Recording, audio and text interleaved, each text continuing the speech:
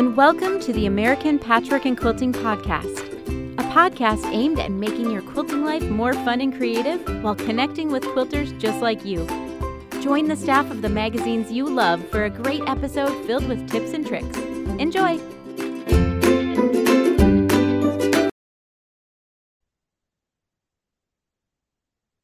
Hello, and welcome to the American Patchwork and Quilting Podcast. I'm your host, Lindsay Mayland, and I'm so excited to be here with you. The month of January always has me in an organizational mood. And when talking to quilters, it seems like there's a few different trouble spots when getting organized, and one of those is scrap storage. For something so small like scraps, storing them can actually be a big challenge if you don't have a method to organize them. And it's not a one-size-fits-all system. Scrap storage is very personal to the type of quilts you make, to how you choose fabric, and for how much space you have. So today, I want to talk through some basics of how to store scraps so you can develop a system that works for you. The first basic way to organize scraps is by size. If you organize scraps by size, it allows you to choose patterns that use many of the same size pieces over and over, such as those with triangle squares, flying geese units, or four-patch units. Quilters who sort by size like to play with contrast like light and dark fabrics, but they may not be overly concerned about the color schemes of their quilts. They tend to love the sparkle that comes with using a variety of fabrics and colors in repeated units. If you want to sort by size, you need to figure out what sizes you're saving. Once you know what sizes you would use most often, you know how to cut down leftover fabrics before storing them for a future project. So here are some questions to ask yourself. Do you love making quilts that use pre-cuts? If so, cut your scraps into the largest usable pre-cut size, such as 10 inches, 5 inches, 2.5-inch squares, or 2.5-inch wide strips. What are your favorite blocks to make? If you find yourself piecing a lot of flying geese units, for example, you may want to cut background fabrics, such as whites or creams, into squares and darker fabrics into rectangles. Do you like strip piecing or string piecing? In that case, you may want to cut leftover fabrics into strips of different widths, such as 1.5-inch, 2.5-inch, or 3.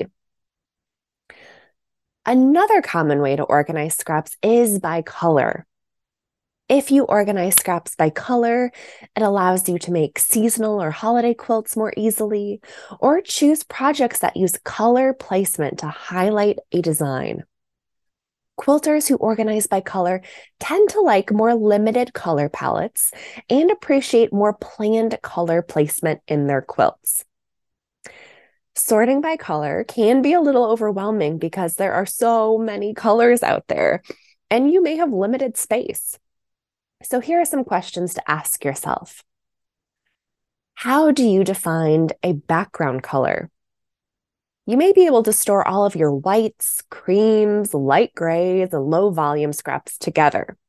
But if you like to be more specific with your background colors, you may need to separate those colors within your storage. How detailed do you want to get? For example, how do you define blue? Is it dark and light blues, teals and aquas? Do you want to separate by different shades? Or are all blues just classified as blue in your storage? What colors do you use most in your quilts? The colors you use most will give you the most scraps and will be the container you reach for most often when you're making future projects. So store scraps of those colors in your largest storage bins and save your smaller storage containers for colors you rarely use. Now, these are just the basics. If you're first starting to collect scraps, we recommend choosing like a simple storage system so you don't get overwhelmed. And then as you get more comfortable, you can expand your system or mix and match some of these ideas according to your needs and your space. You can absolutely sort by size, and within the sizes, sort by color if that works best for you. Let me share a little bit about my scrap storage journey. So when I first started quilting, I never saved scraps. I didn't have the space to store them, and I just wasn't confident enough to tackle a scrappy quilt. What led me to scrap storage actually was mini charm squares. I had a habit of buying mini charm packs at quilt shops just because, they're so cute and they're pretty affordable. But I never know what to do with them. So eventually I had too many. So I separated them by color and decided I would use those 2.5-inch squares to tackle a scrappy quilt. I loved the quilt so much. So I started cutting all my scraps into 2.5-inch squares and adding it to my collection of mini charm fabrics. And I did this for years. And I have so many scrappy projects with those 2.5-inch squares. Now, recently, I decided I was ready for another size. So I stopped cutting my fabrics into 2.5-inch squares and instead cut everything into strips, ranging in size from 1.5 to 2.5 inches wide. I organized them by color, and I finally have enough strips to tackle a pattern. I'm thinking a pineapple quilt, which is on my bucket list for this year. And I think I'll just continue saving strips of fabric now because I do love string quilts and log cabin quilts. So these strips give me the opportunity to make scrappy versions of these quilts over the next few years. As you can see, my scrap storage is fairly simple. I only save one size scrap at a time and organize by color. I think I would get overwhelmed by anything more complicated, and I just don't have the room to store things in a more complicated way.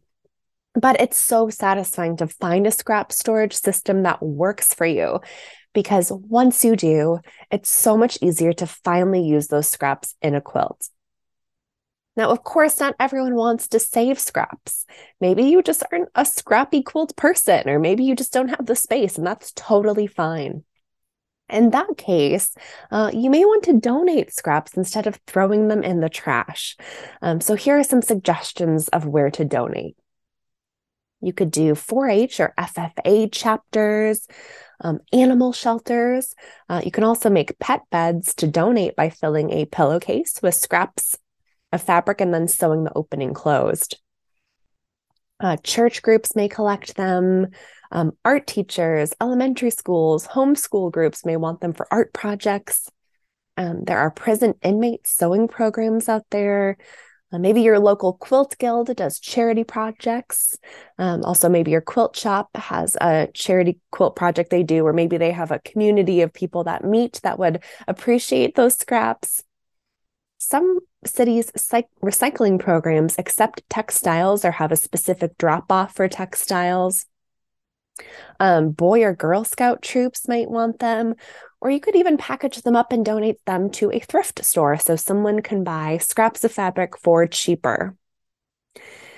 We hope all of these ideas help you tackle your scrap storage. I'd love to know more about how you organize your scraps, so if you want to share, you can send me an email at apqpodcast@meredith.com. We're going to take a quick ad break, but when we come back, we're chatting with Maria Wojcich of Mara Quilt Designs. When you need mealtime inspiration, it's worth shopping Kroger, where you'll find over 30,000 mouth-watering choices that excite your inner foodie. And no matter what tasty choice you make, you'll enjoy our everyday low prices, plus extra ways to save, like digital coupons worth over $600 each week. You can also save up to $1 off per gallon at the pump with fuel points. More savings and more inspiring flavors make shopping Kroger worth it every time. Kroger, fresh for everyone. Fuel restrictions apply. Your brain needs support, and new Ollie Brainy Chews are a delightful way to take care of your cognitive health. Made with scientifically backed ingredients like Thai ginger, L-theanine, and caffeine, Brainy Chews support healthy brain function and help you find your focus, stay chill, or get energized. Be kind to your mind and get these nootropic chews at ollie.com. That's OLLY.com. These statements have not been evaluated by the Food and Drug Administration. This product is not intended to diagnose, treat, cure, or prevent any disease. Welcome back. I'm passing the mic off to Elizabeth for her chat with Maria Wojcik of Mara Quilt Design. Enjoy.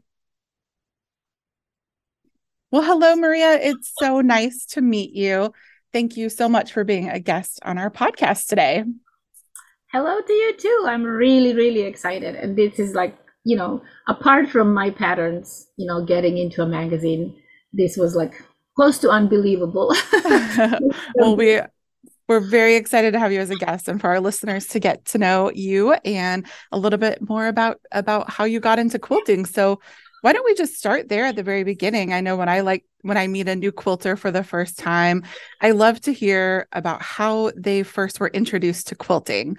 So could you share with us a little bit about yourself and a little bit about how quilting became a passion for you? Sure, I'll be happy to. So, I am, a wife, a mom, a grandma of 5, very happy.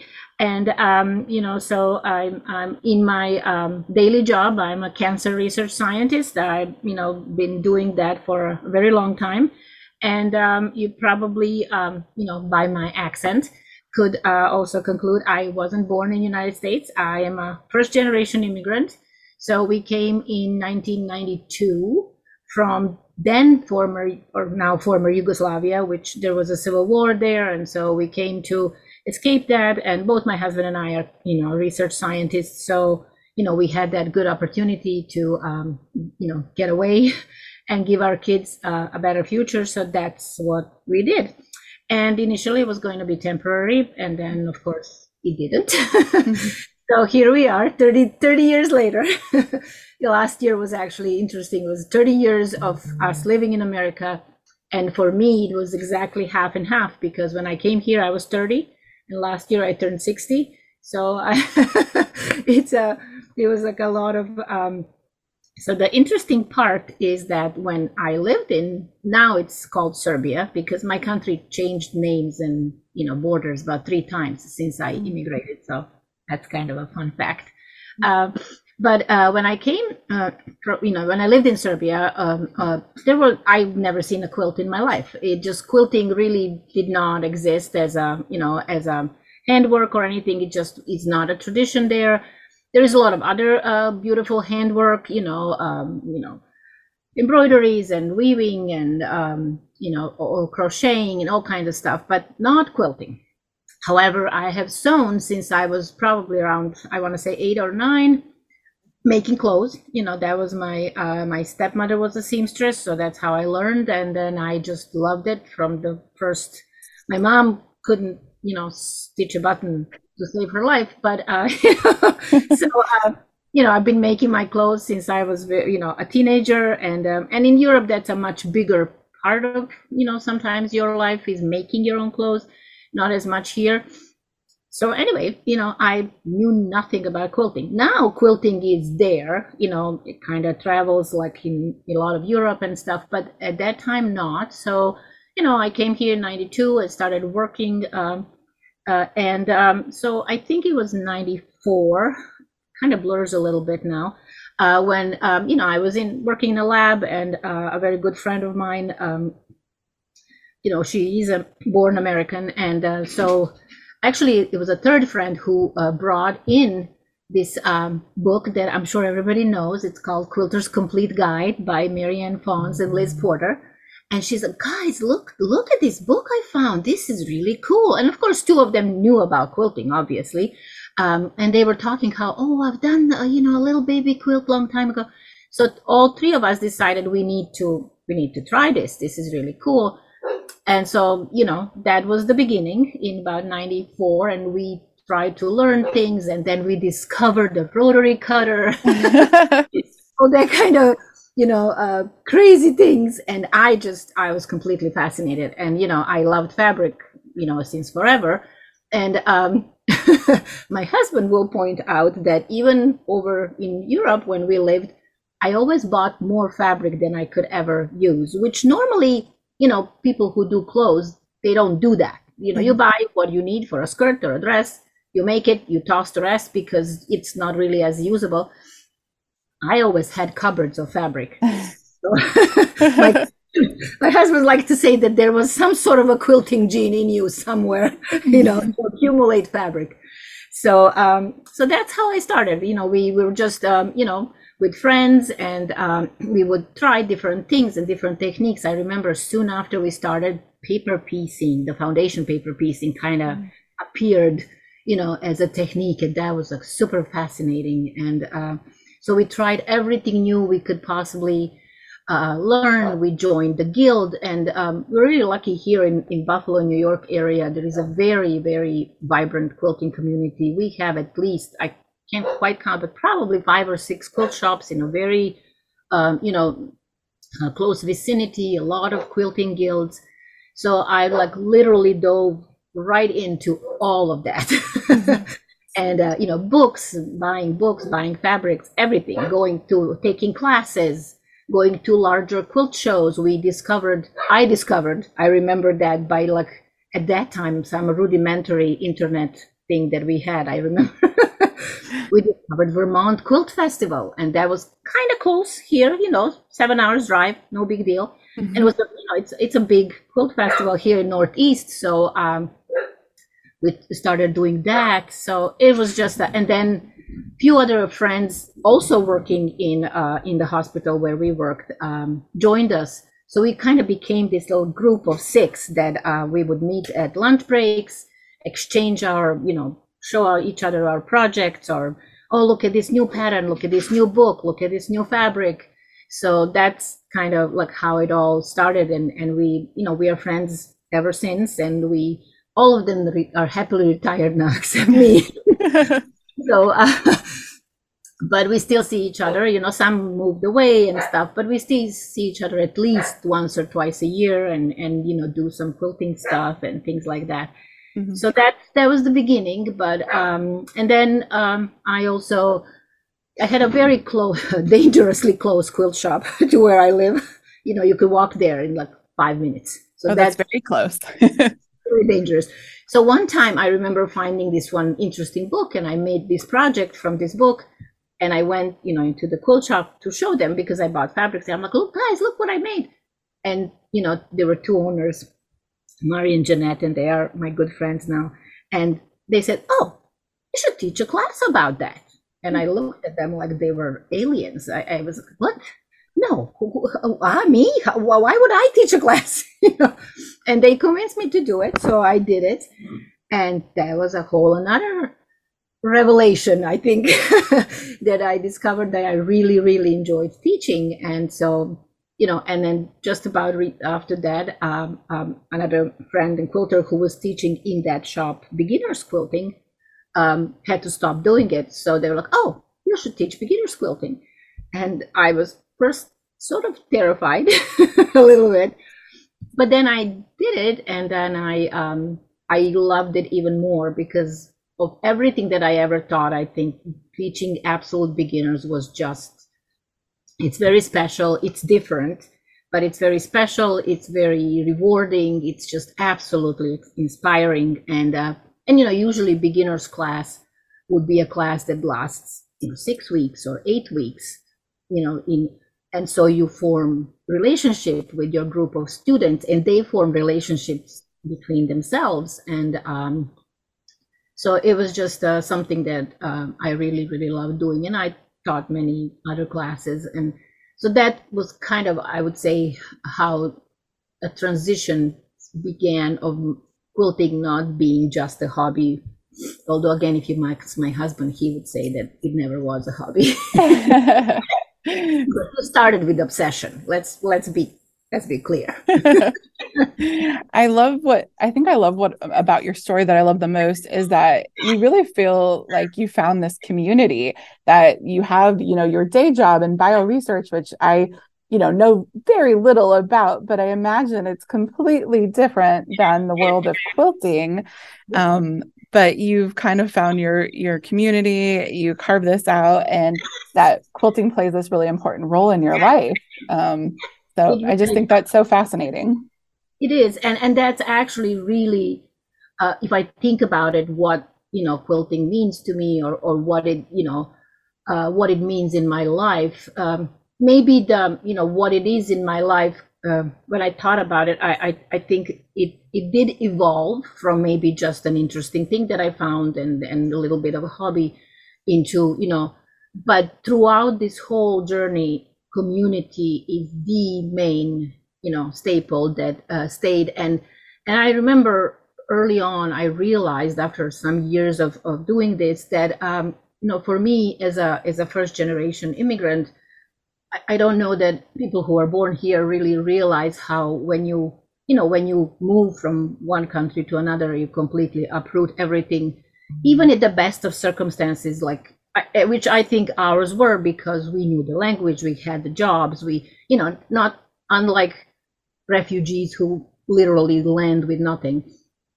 It's still difficult because all of your lifelong friends and your family, nobody's there, and all of a sudden you're kind of dropped to the middle of nowhere, which figuratively. But for me, quilting was really that open door to America, on many different levels, in many different ways. Not just by forming close friendships with quilters, but or traveling, or but also learning about American way of life, American history. Because when you don't live in America, usually what you obviously you learn in school certain historical facts and things, but daily life is seen through Hollywood, which we all know is ridiculous. Yeah. That's really how it is, and that's too bad. And for me, I saw the real thing, the real life, the real American spirit, the real American history, not the one you learn in school, but one that you learn through the work of women or through books that I read. And I loved reading all the quilting fiction, like Jennifer Chiaverini, and I was like, completely gulping all of those books, not only because it was interesting as books, but also because of learning about American life and things like that. And so I have to say, like, I instantly fell at home, which is probably the biggest value that I could think of that quilting ever gave to me, as I came here. Other than, of course, now all the creativity but community. That's exactly what you saw. It remains throughout, and no matter what I do in quilting these days, take a class or teach a class or whatever, there is always a community that you then, gain in either a virtual community, being through internet nowadays, obviously, or the one in person. Yeah, I think that's the power of quilting, is that it unites us to history and it unites us to each other. So such a special craft in that way. Yeah, it's an instant connection. Yeah. And so now you have this business that is called Mara Quilt Designs, and 2022 was a really big year for you. You released your very first quilt pattern, Niagara Stars. So congratulations on that. That's a huge achievement. And I was just curious what you found the most challenging or the most exciting about launching a pattern and putting it out into the world for sale for the first time. Yeah, I mean, there was many things, and it was really exciting, and probably even more than I expected, because when I started teaching many years ago, I started by designing the quilts that would be, samplers for my class, whichever class that may be, and then I, automatically was writing the instructions. So and then I had a lot of other patterns that are like, I have some free patterns, on my website, on my blog. I even had a few, patterns in magazines and things. But all of that is obviously it's experience, and but it's slightly different. And and I've done this actually for years, but I think it wasn't until I took this course. I first took a course from Elizabeth Chappell of Quilters Candy that's called Craft to Career, which is more about a generally how to translate your craft, your creative work into some sort of a business that you would want. And then I, even after that, took her second course, which is the pattern writing course. And I remember even talking to some friends of mine, and they're like, why are you taking that course? You have been writing patterns for years and years, for your local students or for whatever. But it's really not, it's not the same. And if you want to bring it to a really professional level and to learn, and it might be a science nerd in me. I always want to learn more. And I remember even thinking, like, yeah, maybe I know lots of things about writing patterns or creating patterns, and I've used EQ8 since it was EQ2. So, but I learned so much, and I don't know that I would ever have courage to, courage to, but confidence to like put out this pattern as a standing pattern, with my name and my brand and everything, have I not taken these two courses from Elizabeth. And again, even in those courses, there was a community, and that probably was the best part, that we all encourage each other and help each other and exchange experiences. And so that made me much more confident in, what I can do and how to do it. And and because I've been designing patterns for literally decades, I have literally a computer full of them. And so it was very hard for me before taking these courses to focus and to pick one. I was like, oh no, this one is better. No, this one is better. No. And then what I learned in a course is to first of all narrow down your niche, to really find what you love the most to do. Because let's face it, there is many wonderful designers out there, many wonderful patterns for many, So I really had to think about that a lot, and that was very exciting to me and very rewarding at the end, when I kind of through my brain got to the point where, this is what I really want to do. And then I could totally focus on that pattern, the Niagara Stars as being the first one. And again, the writing process, there is a lot of work in writing patterns. I'm sure you know that. And so, there is a lot of hard work, but the most challenging part for me, actually, I think, is not so much about a pattern itself, but the marketing. That is also the part that I kind of really didn't know much about, nor did I realize how important it is to do certain things. So those are the things that I learned in the courses, but it's still that if I would have to pick right now, that's probably the most challenging part for me, is marketing myself. Mm-hmm. And there's a lot of imposter syndrome going on there, but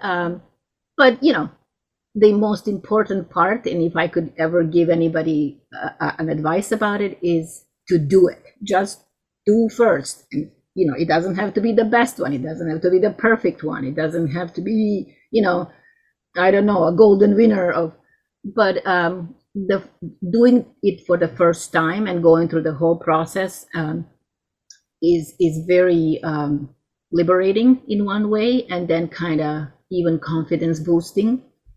But I have to say that if I would have to pick the favorite part of it, was actually having testers for my pattern.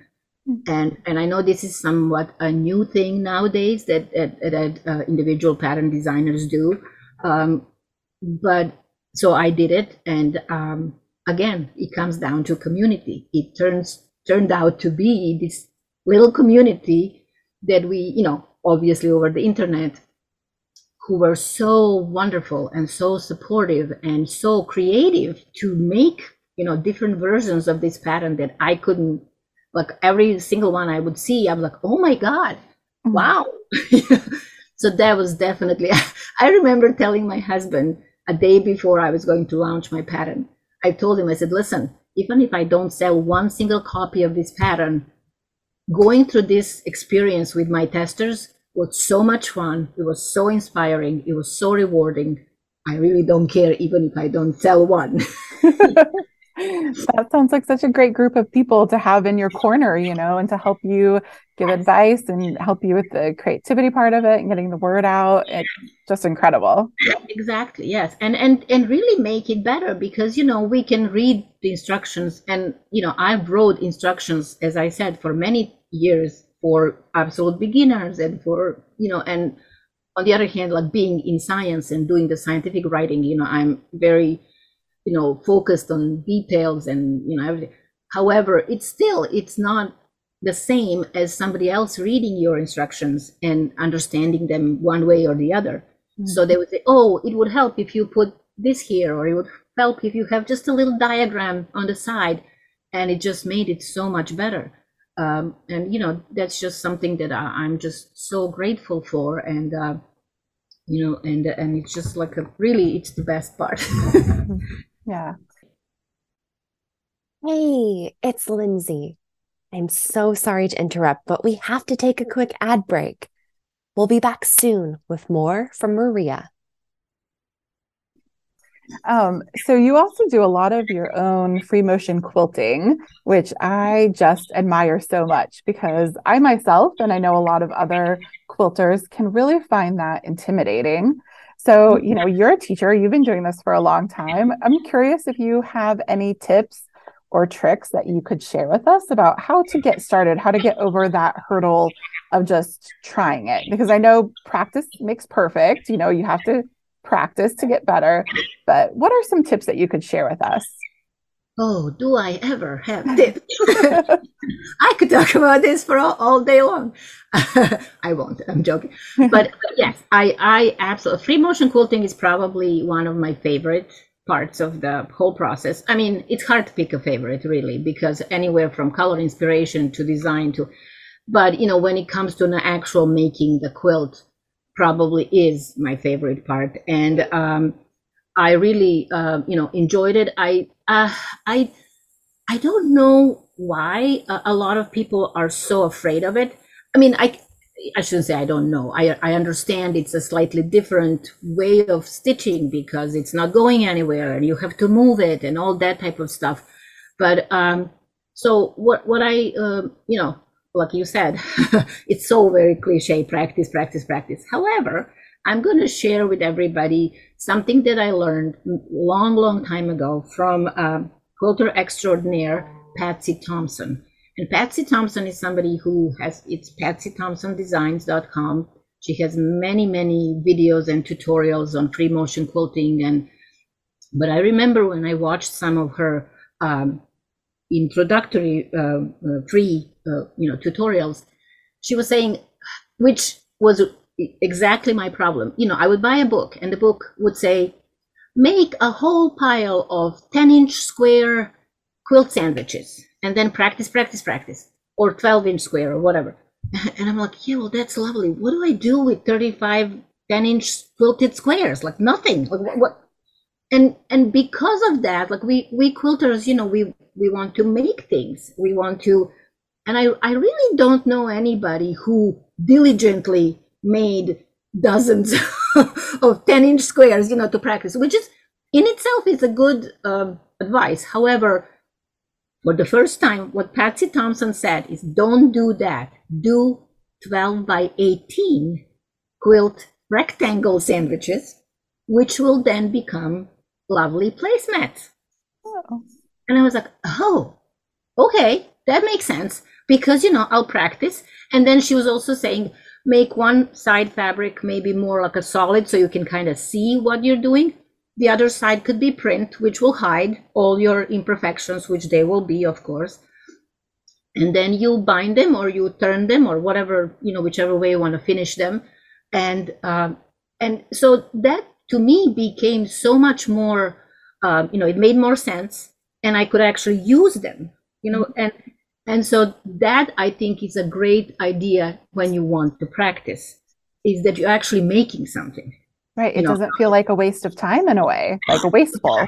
Yes, because, time and fabric, and, because people would, I remember in those older days, you would, make sandwiches out of like cheaper muslin or, solids. And then what do you do with them? I mean, there is only that many that my cat is going to use as a bed, but rest of them will just, sit in a pile somewhere.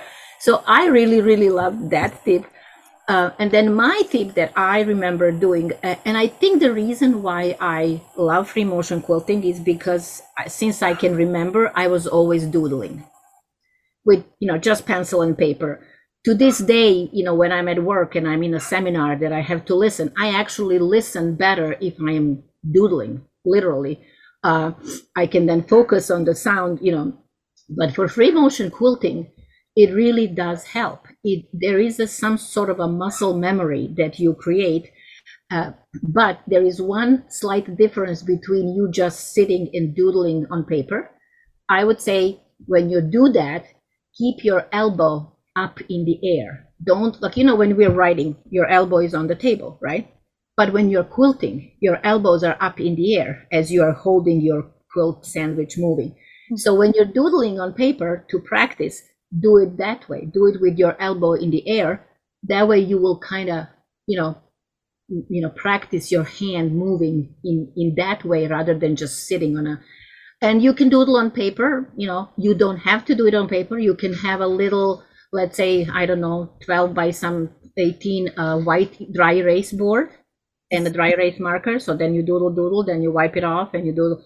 And to this day, even if I want something new, like, I need to kind of figure out how to make this flower or this leaf, I will do it on paper first or on a whiteboard so that I can kind of figure out, that continuous, because free motion quilting, the difference between free motion quilting and maybe just you drawing a flower on a paper is that you want to do it in a continuous line so that you don't have to start and stop a million times in your quilt. So that's basically what you want to practice. That's really kind of, and there is nowadays so many different videos and tutorials. There is many other little things that can help you in terms of how your quilt is positioned and all those things that are important. But it really is about just trying it and remembering that I always told my students when I was teaching that is that when you're free motion quilting, you're literally zoomed into that square of whatever 6 inches that's right in front of your eyes, and you see every single stitch and you're like, oh my God, this is bad. Oh, this is bad. Oh, this is bad. And I even do it today. I was like, okay, I'm going to undo this part because I really don't like it. And then when I finished a whole big section of the quilt, I can't find that part anymore because it all blends in, right? Obviously, if it's some sort of a big mistake or something, but most of the time we are just too harsh of a critics of our free motion quilting because we are literally zoomed in like a microscope on that little section that we are doing right now. Mm-hmm. Once you look at the whole quilt, it sort of blends in and again, it's going to get better and better and better. The more you do it, the better it gets. Yeah, I love those tips. Those are ones I've not heard before. So thank you for sharing those. I'm gonna put those into practice, I think. Good tips there. Yeah. So I was just curious also, we're starting off the new year, 2023. What big plans do you have for the year, or any goals professionally or in your quilting life that you have that you could share with us? Sure. Well, I do have at least, I have one pattern that's kind of close. I'm hoping soon to send it to a tech editor and then to all my testers. So hopefully maybe by the end of February, there will be a second pattern. And then, there is several others in the pipeline. I'm also hoping to send a few more to the magazine for consideration. Because I think that it's just, it's such a, great way to share your love of quilting is, so those are kind of the main things that I really want to focus on and kind of be very consistent. And of course, we all know nowadays, if you want to, develop a business, social media is very important. So my main goal is to get even better in that, more consistent, send, post on Instagram and stuff. Ultimately, my kind of a longer term goal is also to build some sort of a community, whether it being maybe, I don't know, some sort of maybe a Facebook group or a membership or something like that, where then I could like consistently share all the tips and some tutorials and things like that. So those are kind of but that takes a while to develop and to sort of think through all of it. But patterns are going to be kind of my main focus, and I'm hoping to have at least I would say 4 or 5 launched this year, plus hopefully some maybe magazine patterns and things like that. But also I would love to kind of get back out there after all this COVID isolations. I'm very excited to go to QuiltCon for the first time in February, and then there is a new retreat called Quilterpreneurs Retreat that Elizabeth Chappell and Liza Taylor are organizing. So I registered for that, and I'm really excited about that. That's in September. So those are kind of things that besides all the internet connections that we all are so used to now, I think there is just a huge value of also getting back to your human in-person connections. Yeah, for sure. Either for fun or for business. Yes. I mean, both for sure. Those are so great. Well, it sounds like you have an exciting year coming up, and I'm excited to see all that you do. So thank you. Hopefully we have time. Yes, that's the hard part, finding the time for everything. It is. For me, it's still like, and I realize that, having a full-time job, and, I can't say like many people say like, oh my God, I can't wait to retire. I hate my job. I want to just quilt all day, which I do. I want to quilt all day, but I really do love my job. It's very rewarding. It's very exciting, especially right now when we are developing some new clinical trials. And that's something that, when you are in science for a very long time, had to have an opportunity to have your science be so close to the bedside that you actually are giving patients new and novel treatments is extremely exciting. So, it's just a matter of very, very, very good organization. I can imagine. Which I have to be better at too. So that's kind of another goal to, I think I have 3 different planners already. Well, it's very impressive all that you've managed to do already. So yeah, I try, but well, I love to wrap up our interview here with what we like to call our rapid fire questions. So I have some questions here for you, so you can just answer whatever pops to your head at the beginning. Okay? Let's do it. Okay. Number 1, what is your favorite fabric color or your favorite color combination to use in quilts? I would say for a favorite fabric, I'm a green girl in heart. So the forest, dark forest, like evergreen green is probably the color of my heart. But I do love all colors. And that I learned to love through quilting. Before quilting, that definitely wasn't the case. Mm-hmm. So, I do really love all colors, and it's very hard for me to sometimes focus. Number 2, what is a sewing notion or tool that you couldn't live without? Oh boy. You know what? Lately, I really love my stripology ruler, the large, giant XL stripology ruler as a new notion. There is many other notions that I really love. I would say that's one. And then the newly discovered one is, how there is a tailor's clapper, the wood. Now there is a block clapper. So it's actually a piece of wood that's 12 inches. And I got this absolutely beautiful one from the American Vintage Modern. And I have no idea how I live without that thing so far. Yes, I interviewed him on the podcast a little while ago, and he was telling me about those, and they are beautiful. Oh, that was my biggest treat of last year, and I just decided I am worth it. I'm gonna get it, and that's it. Nice. I used to do this, but with like a big ruler, which is sort of lame. So once I saw those, I'm like, yep, that's it. Love it. Okay, this is kind of a dangerous one. I'd love to know how many UFOs, if any, you currently have started. Whew, a lot. I hope I have a lot. So, I mean, I have some older ones, if that may or may not remain in closet forever. I don't know. But I would say right now I have at least 4 quilt tops that need quilting. Oh my God. I have one quilt that's completely cut out and pinned and ready to go, being stitched. And then I have my patterns, the pattern that's going to come next. I tested one sample and then another sample. So if we count all of those, maybe a 10. Yeah, that sounds like an okay number. Yeah, that's just You've got this. Will be the fresh ones. Let's call them fresh and not stale. I like that. The fresh UFOs. That's great. Yeah, that's the way to tame it down. Yeah. Okay. The next question is, what is the skill that you want to improve on in 2023? If it comes to quilting, like, either stitching or, I really actually want to improve on straight line quilting, believe it or not, because loving free motion quilting, I always, refer to it and I go but there are sometimes designs that really, call for some straight lines or maybe combination. And I just think I'm really bad at it. So that is one that I really want to improve.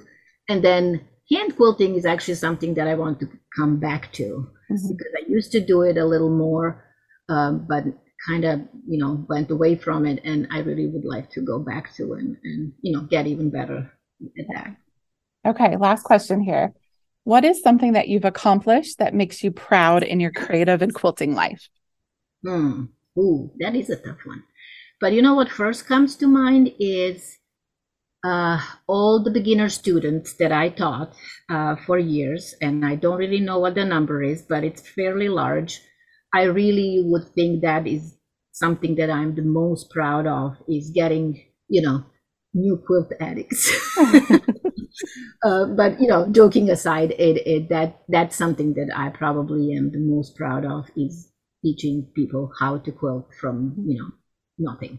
Yeah, that's beautiful. I love that. And we always remember who is the person who first taught us how to quilt. So yeah, that is true. And that's the part of that's so rewarding, because I would, I have now friends who are, quilters with me, and we go to shows and things, but they were actually my beginner students, at some point. So that's just something that, it's just the best. Yeah, that's so special. Well, thank you so much for being on the podcast today, Maria. I really enjoyed our conversation, and I know our listeners will too. So thank you so much.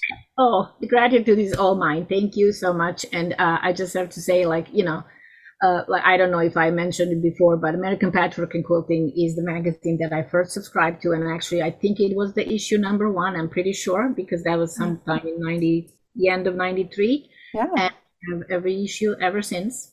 And then my absolute favorite quilting read is the Quilt Sampler. Oh. So Yeah. I all of them too. Yeah. To be now part of, this and on the podcast is the absolute dream come true. Thank you. Well, it's so sweet to hear. Yeah, we're celebrating our 30th anniversary here. So that totally is the right timeline there for you. Yeah, and I think, what's really amazing about American Patchwork and Quilting is how it actually evolved with time and always remained fresh and relevant. And, not just, a whole bunch of patterns together or things. And I know there is a whole generation of new modern quilters and all that, but I think that magazine is always, it's attractive to everyone. And I just, to this day, I'm always excited when it comes in the mail. Oh, thank you. That's so sweet to hear. Well, we are so glad that you are now part of our American Patchwork and Quilting family. So, like I said, dream come true. all right. Thank you. Thank you so much. Hey, it's Lindsay. Thank you so much to Elizabeth and Maria for that wonderful and inspiring chat. Maria has a few quilt designs coming up in future issues of American Patchwork and Quilting, so make sure you pick them up or subscribe so you can see her beautiful work. We'll link to Maria's website and social media in our show notes so that you can connect with her more. And that's it for today's show. Remember that we have another Ask Us Anything podcast coming in February. So please send me all your questions, whether they're quilting related, about our jobs, our personal projects, or even just for fun non-quilting questions. You can email those to me at apqpodcast@meredith.com. That email is listed in our show notes. I'd love to answer your questions on an upcoming show. Everyone, have a great week.